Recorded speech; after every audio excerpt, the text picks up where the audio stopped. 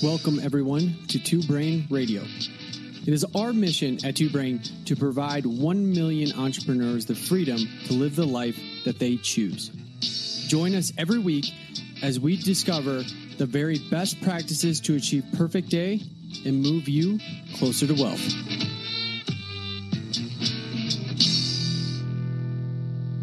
Hey everyone, Chris Cooper here. I'm really thrilled to see you this year in June in Chicago at the 2019 Two Brain Summit. Every year we have two separate speaking tracks. There's one for you, the business owner, and there's one for coaches that will help them make better, longer, more meaningful careers under the umbrella of your business. This year we've got some pretty amazing topics like the client success manager, how to change your life, organizational culture, the business owner's life cycle, how to have breaks, how to have vacations, how to help your marriage survive owning a business, motivation and leadership, how to convert more clients, how to create a GM position that runs your gym for you and leaves you free to grow your business, how to start a business owners group in your community, and more. The point here is to do the right thing that will help gym owners create better businesses that will last them for the long term, get them to tinker phase, help them be more successful, create meaningful careers with their coaches, and give their clients a meaningful path to long-term health. We only do one big seminar every year, and that's the Two Brain Summit. And the reason that we do that is because a big part of the benefit is getting the Two Brain community together and welcoming strangers into our midst and showing them how amazing gym ownership really can be. We'll have a link to the Two Brain Summit, including a full list of all speakers and topics on both the owners and the coaches side in the show notes. I really hope to see you there. And today we're going to talk about how to build a measuring stick. All of us are surrounded by a million great ideas, right? And a lot of the times these are actually good ideas, and we just find that we can't do everything. And so we have to deal as entrepreneurs with things now like overwhelm and paralysis by analysis. You know, things that entrepreneurs 30 years ago didn't really have to deal with. They followed traditional routes. They opened up their business. They put up a good sign. They called the yellow pages. They maybe ran a newspaper ad or sponsored a kid's baseball team. But now there are a lot of opportunities available to us. And our biggest job as mentors is to help you filter those ideas, take action on them, and stay focused on them until they're done, and then build on them. So today we're going to talk about the process for doing that, how we actually do it at Two Brain, because we get nailed with good ideas, 2 to 3 times every single week, and how we make sure that we're only doing one thing at a time to measure the effect before we release it to you guys. So first, there are a couple of key points that we're going to start off with here. And the first is that, we've been talking a lot recently about how Two Brain grows from your input.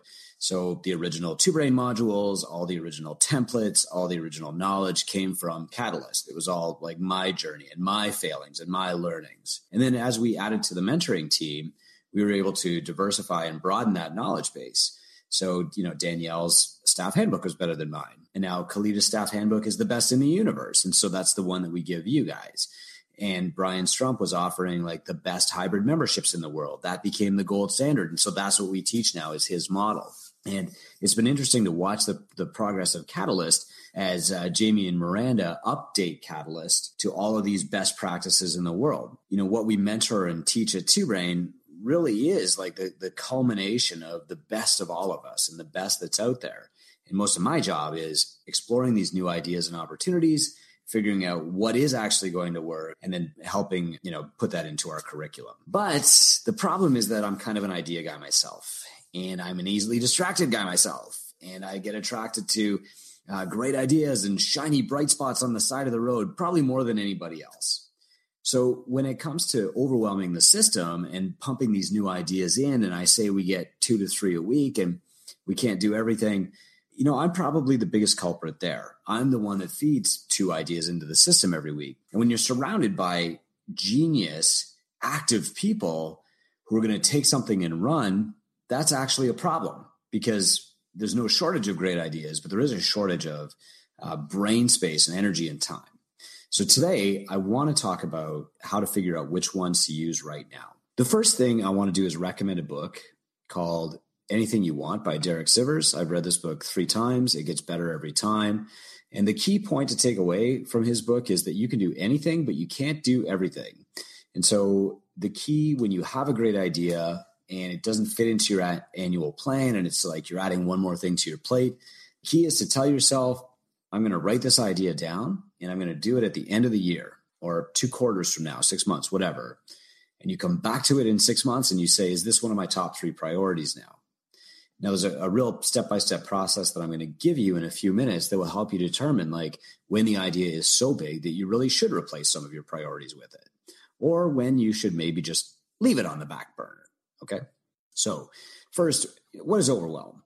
Overwhelm is just basically this paralyzing feeling that you have too many things that you can do. And so you wind up doing none of them. Or maybe, there are 2 or 3 things that you could be doing right now, but none of them are as easy as going in the Facebook group and looking to see what everybody else is doing or just reading their bright spots. Overwhelm is when you have so many things to do that you wind up doing none of them. And it's a really common phenomenon because our brains are actually wired to avoid this kind of stress. When we have decisions to make, we try to procrastinate. It's a natural human tendency. When we have choice to make, we tend to defer. We don't like making choices. We don't like being committed to this one thing because what if it goes wrong? And the old analogy of like, if you want to starve a mule, what you do is you put them 10 feet away from the water trough on this side and 10 feet away from the haystack on this side. And you try to let the mule decide whether they're more hungry or more thirsty. And eventually they die of thirst and starvation at the same time because they can't just choose one. That's what overwhelm means. And really, that's what the new book, Founder, Farmer, Tinker, Thief is about, is what advice you should take and what actions you should be focused on, depending on what phase you're in your entrepreneurial journey. All right. But what I want to talk about today is what happens when you see a fantastic idea and it wasn't in your plans and you're already pretty busy and you don't know how you can fit it in, but you get to start anyway. You start piling things on. All right. So let's walk through what an actual plan is. So first of all, I've got a couple of criteria for helping you decide. All things being equal, let's assume that you have the time to work on one big idea and you're deciding between 2 or 3 really good things. What am I going to work on today? I've just found myself 3 hours. I don't have to coach the morning classes. I'm in the gym. I'm by myself. My mentor told me 2 or 3 things. I'm a month behind on my calls. Which one of these am I going to do? The real reason that we teach the roles and tasks exercise in the incubator first is roles and tasks is a tool. It's a model for thinking things through one tiny step at a time. It's practice for breaking an activity down into its lowest irreducible common denominator. Okay. It's getting into the dirt of cleaning, whatever. And the real reason that we want you to do that, number one, it's going to let you get those things off your plate. But number 2 is because I want to train you to think of what comes before what. I want you to think about things in a logical order. When we learn to leverage our time best, we learn to ask the question, what comes before that? So in the incubator program, just as an example here, we do roles and tasks because that allows you to free up your time a little bit to work on the next thing, which is a staff playbook. And the staff playbook frees you to work on the next thing, which is setting up a retention system. And once you've got a retention system built, then it makes sense to build a sales system because you've got a sticky net for the sales that you make. And once you've been trained on sales and you're good at having no sweat intros and conversations and goal reviews, then it makes sense to teach you outward bound sales, which is affinity marketing. And when you're good at having conversations and saying, how can I serve you? How can I help? Then it makes sense to teach you how to do it digitally, how to scale using Facebook marketing. The reason that we do it in that order is because each step multiplies the effects of the steps after it. These are not like additional topics. They're multipliers. They're levers. Okay. So in the fitness industry, to make a simpler analogy, think about what happens when somebody starts working out at the gym. They sign up and they get 2 months in and they're starting to look at like muscle and fitness magazines on the store shelves, or they're asking people who kick around the gym like, hey, what's your workout? What are you doing?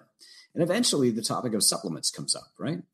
And so the big guy at the gym will say, oh, I have this supplement stack. I take protein and creatine and BCAAs and fish oil and whatever. And they give you this laundry list of all the supplements that you're taking. And so the client turns to you and says, hey, coach, should I be taking all these supplements? The answer is really, it depends. As a coach, the answer to every question is it depends. But eventually you're going to tell the client, test it, see how it works. And if you're running a controlled test, you're going to try one thing for 1 month, 2 months, 3 months, and then you're going to report back. so that you're testing things in isolation, in a vacuum. Okay. So this 3 months, we're going to test whey protein and we're going to see how that works. And then we're going to test creatine after that. And we're going to see how that works. But we're not going to test them together, because if you get some kind of positive response, we won't know which one. And this is how supplement sales are made, and stacks are formed, and like products are combined. And you guys know this stuff, right? They're combined out of confusion. You don't know what's working out of the 5 things that you're doing. So you're scared to stop doing any of them. We don't want to do that in our business, because we have more than enough things to do, and activity compounds, right? We get busier and busier and busier, but our progress can slow down. And that's just because we've got so many balls in the air, we never want to drop any of them. So here's what we're going to do. I'm going to give you guys a process, because I'm sure you're getting great examples from your team, right? Like they're coming up with great ideas. Why don't we run a kids program? Why aren't we running like an intramural open 4 times a year? Why aren't we running like Olympic weightlifting Tuesday and Thursday nights? All right. Now, you're leaders, you're managers, which means you're managing their emotions and not just like tactics. So you can't just say, no, that's a dumb idea. Here's why we don't do it. You can't say, oh, yeah, no, we tried that. Here's why it's not going to work. What you have to do is let them know that they're being heard, but also not commit to doing too many things. You have to be able to test one thing at a time. You have to be able to track its effects. So the very first step we're going to take is have them put their idea into writing. All right. So we're going to start by separating the best ideas with something that we call a project proposal template. Having it in writing means that they have to think it through. It's very easy for us, you and me and our staff, to become emotionally attached to an idea without thinking through all of the steps. For example, let's say that your coach says, I want to build an American Ninja Warrior course because everybody sees that show. 2 million people every week tune into that show, and kids like to do it. So we're going to start an American Ninja Warrior course. And it's going to cost us about $8,000 to set up the basics. It's going to take a weekend of our life to build them and put them together. We're going to have to take out a little bit more insurance to cover the policy. And now we've got this course up. And what happens? Well, traffic's driving by. They're seeing it. Okay, yeah. Who's going to coach this thing? Well, let's run it on the weekends. Let's open it up. So now you're staffing it, and you're before long taking up a lot of time. But you really didn't think of a revenue model behind it, or how you're really going to benefit from this. So the first thing we want to do is have your staff fill out a project proposal template. But what it does is it makes the staff think through what is the revenue model that supports this idea. All else being equal, we have 5 different ways that we can help our gym family this month. We're going to do the one that adds measurable value to the business. Measurable value is defined as how much profit are we going to make? How much income is this going to add to the coach's paycheck? And finally, will the value that our clients get from this exceed what they're willing to pay for it? After the coach has thought that through, they might be willing to take the next step, which is who is going to be responsible for the fulfillment and evaluation of this product? And if they're not willing to do it, if they're just saying like, hey, Chris, Andrea, we should buy 5 more rowers because that'll make the open events a lot easier. Now they have to say like, how they're going to objectively measure success. And are they willing to be the point person for this? Are they so passionate about this program that they're willing to take on the time risk for running it and putting it together? And that's key. So one of the big potential pitfalls when a coach starts a 4-9s model is that their program is that they're not entrepreneurial, right? They don't completely understand that their job is to run the program from scratch. If your gym has never run a kids program before, the coach might project like, oh, this is going to be easy. We're going to, open up a payment link in Zen Planner. We're going to buy some foam mats. We're going to roll this out. People will sign up and I'm going to get paid. They don't actually understand like all the work that they're going to have to do to get that thing going the first time. You're going to have to show them that. But having a written project proposal will help them think through that in advance and ask the most important question, which is, am I willing to do the work to get it there? All right. Finally, the big question that you have to ask on a project proposal is this important enough to replace what we currently have planned? How will this bump something else off the schedule? So there was a great question today. Somebody in this group just added UpLaunch and they really like it, but now they're up to 5 different pieces of software. They're using Google Drive. They're using Zen Planner. They're using something else, maybe it was Acuity. And they said, like, what is the limit to the stack here? It's not my job to be a software operator for the rest of my life. We keep adding software, and does not just add layers of complexity. And it was a great question. And we used to have this rule at Two Brain that if you were going to bring in a new piece of software, then you had to tell us which piece of software that we're currently using that we were going to take off the board. And that's why we weren't adopting, like 5 different process management things all at once. And that's why it took us 6 months to come up with a CRM that we really liked, because it had to replace something else. So when you're thinking about a new project, a new idea, what you need to think about is like, what current thing am I working on that this is going to replace? Never think, I'm going to add this onto my plate. Your plate is already full enough. All right. Then what we want to do is we want to hold up our templates in the staff meeting. And, so we've got these monthly staff meetings going, and you say, okay, guys, we got project proposals for these 3 ideas. Let's discuss them. So the first thing is, what current program are we willing to sacrifice to bring this in? Like, we're not going to add it. We're going to replace something else. Second, how will we objectively assess success in this program? How will we measure that? And then how will this benefit our clients? How will this benefit you, the coaches? How will this benefit the business? Okay. And it's really important to let your coaches try to answer those questions too, so they understand, like, here is what's actually important. All right. After you've done that and you've familiarized your coaches with all of your ideas and you're still having trouble deciding which one to do, here's the hierarchy of questions that you have to answer. Number 1, what's the right thing to do for the majority of my clients? So if you're thinking, well, we could run an Olympic weightlifting program, or we could run a CrossFit Kids program, but like, we'd have to charge twice as much for CrossFit Kids, and we could only get like 6 kids in the group, and I'm not sure our clients are going to pay for that. The question to answer is, what is the right thing to do for the majority of my clients? If the majority of your clients have kids who would benefit from the CrossFit Kids program, then that's the best thing to do. If the majority of your clients are 23 years old and they love Olympic weightlifting, then that's the right thing to do. Okay. So the first question you need to answer is, what's the right thing to do for the majority of my clients? The second question is, what is the right thing to do for the majority of my coaches? So let's say that you're listening to one coach ask you for a proposed program or a schedule change. Okay. And you have to understand that, like, you can't respond to just squeaky wheels all the time. So you have to say, like, is this the best thing to do for the majority of my coaches? I'll give you a great example. You run a gym, and 3 of your coaches say, we need more clients.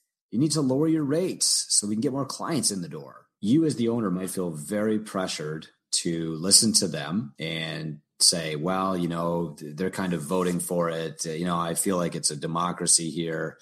I feel like I have to lower my prices. But as an educated and informed owner that you're only really going to hurt the coach's income by doing that. So you need to resist that change. Okay. So number 1, what's the right thing to do for the majority of my clients? Not every client. Second, what's the right thing to do for the majority of my coaches? Maybe not every coach. And then the third thing you have to ask yourself is this part of our path, or is this part of the hedge? So part of the path means that doing this idea carries you closer to your goal, right? It aligns with your vision. I'm sure you've all heard that before. But what this means is that by doing this idea, adding this program, running this thing, does that bring me closer to my overall goal, or does it slow down my process? Am I still walking on the path, or am I jumping in the hedge? A hedge is when you're not completely confident in your main program offering, and so you offer kind of an alternative. It's like, I think this gym is going to pan out, but I'm going to get a job at the bakery just in case. That's my hedge. Or, my gym is breaking even. It's only been breaking even for about 3 years. I'm going to start a t-shirt company. You launch a hedge product because you're not confident that your primary product is going to take you where you need to go. Okay. And obviously, when you're involved in a hedge product, you're not on the path anymore. You're not moving forward. So what I want you to ask yourself is, will this project take me forward in my business? Or is this just a hedge because I don't actually believe that my path is the right one, or that my primary service is going to take me where I need to go? What attracts you to hedges? Nobody's walking down the path and just thinks, I'm going to jump in that hedge. What attracts you to hedges are the shiny objects that are buried in them. For example, you are excited to create brand new t-shirts. And you love wearing CrossFit t-shirts like I do. And you love having catchy insider slogans on them. Like there's a fine line between questioning authority and drinking poison in the jungle, something like that from Mark White. Well, nobody gets that quote except for you, but you have to design your own t-shirt, you think. And so you're going to start a t-shirt company because this ain't hard, right? Everybody can set up like a store on Etsy or something now. And so you deep dive. And for the next 2 weeks, all of your thoughts are good ones. You're excited. You're launching this brand new program. All your efforts are going into t-shirt designs and you're like learning how to set up your store online. And eventually somebody buys 2 t-shirts. Wow. And you like put up the link on Facebook and you put up the link on your members group and on your website even. And people are starting to buy a couple of designs and you're making 3, 4, 5, maybe even dozens of dollars. Okay. But you've also spent 2 weeks not walking down the path, not moving your business, the big engine, the big financial driver of your success. It's still sitting back there from 2 weeks ago. And you got to walk back eventually, scrape up what's left of it and push it on down the path again. You've probably lost all your momentum. And I promise you this, guys, if you're attracted to too many shiny objects, you're going to get pulled left and right. You're going to go every direction but forward. And eventually you're going to get pretty damn tired. And so when I say, ask yourself, is this on the path or is this a hedge? You have to be very aware of, are you confident that you're on the right path right now? And if you're not, then you need to talk to your mentor. And if you think maybe my mentor has me on the wrong path, then you should try a call with a different mentor just to make sure. All right. If you have a written project proposal and you've thought through all the details and it's good, we're still not going to adopt it wholesale. Okay. We're still not going to put the CrossFit Kids program at 4:30 Tuesdays and Thursdays on the program forever. What you're going to start with is an addition to your annual plan. So you take out your annual plan template and you're going to write in, we are going to test this for an appropriate amount of time, 3 months at the max. Okay. And Mike Tyson said, everybody has a plan until they get punched in the face. Nobody ever executes a textbook launch of a new program or an idea. It just doesn't happen. It doesn't exist. What you need to do is moderate the potential downside. And the potential downside is time. So for example, if you're going to change your schedule because you think it's going to save you money or save you time or make a better class for people, you should release your schedule in 3-month blocks so that you're free to go back. Okay. You're free to change your mind. You're free to say, whoops, that was wrong. And not suffer the consequences. Okay. So you need, first of all, to plan. Any new idea is going to require a revision. You need to build in some kind of margin to change it, fix it, upgrade it, whatever. Second, you need to have a fixed timeline. So the first time you run out a CrossFit Kids program, you're going to run it out for 6 weeks or 8 weeks. And Gretchen has a great blog post about that coming out tomorrow. The reason you do that is because maybe everybody loves like your wine and yoga night on the first Friday that you run it, maybe less so on the second Friday. And maybe by the third Friday, it's you all alone in the gym on Friday night with a box of wine and you're punching yourself in the face. The next thing that you have to do is objectively measure the success of your idea. So after 3 months, maybe you and one other client still loves wine and yoga night. Okay. But it's losing you money and it's taking up a spot on your Friday night that you could be spending with your family. And maybe you could put a kids class in there or something that would actually work. So the reason that we say in the beginning, here's how we're going to objectively measure success is so that 3 months down the road, we can take that evaluation and say like, is this working or is it not? The last thing is we need to test only one thing at a time. And I mentioned this before with like the creatine protein BCAAs example. If you are just starting, if you've got a brand new website and you signed up for UpLaunch and you're running, Facebook marketing and affinity marketing all at once and your revenue goes up, which one of those 4 actually caused the revenue to go up? You might be tempted to think like, oh, my website is awesome. My revenue has gone up $3,000 a month since I switched websites. That's so great. But that increase might actually have come from the Facebook marketing or from a new lead magnet that you've been using or from UpLaunch or something else. So whenever possible, unless you're in a panic, like state of emergency, I got to try everything, test one thing at once, measure the effect, and then build on that. So to go back to our first point, which thing to try? The first thing that you want to try is the first domino in the chain effect. When you're going through the incubator, you've been taught to ask the question, what goes before what? And so if you're looking at all these different options, should I do Facebook marketing? Should I do uplaunch? Should I get a new website? The first thing you want to ask yourself is, which one of these magnifies the others if I make it better? Okay. Now, you might actually think like improving my coaching is what's going to magnify everything else. And a lot of us believe that when in the first couple of years of owning a business, if I'm just the best coach, I have the best coaching staff, then I'm going to have the best business. The problem is that we need to make sure that we're pushing over a domino that has other dominoes following it.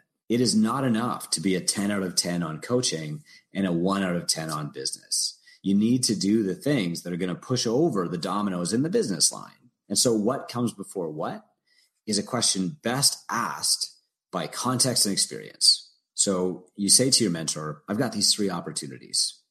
The first opportunity is add CrossFit kits. The second opportunity is get better at sales. And the third opportunity is start a t-shirt company. Okay. And if you've seen the Lego movie, you can picture like Benny building the spaceship.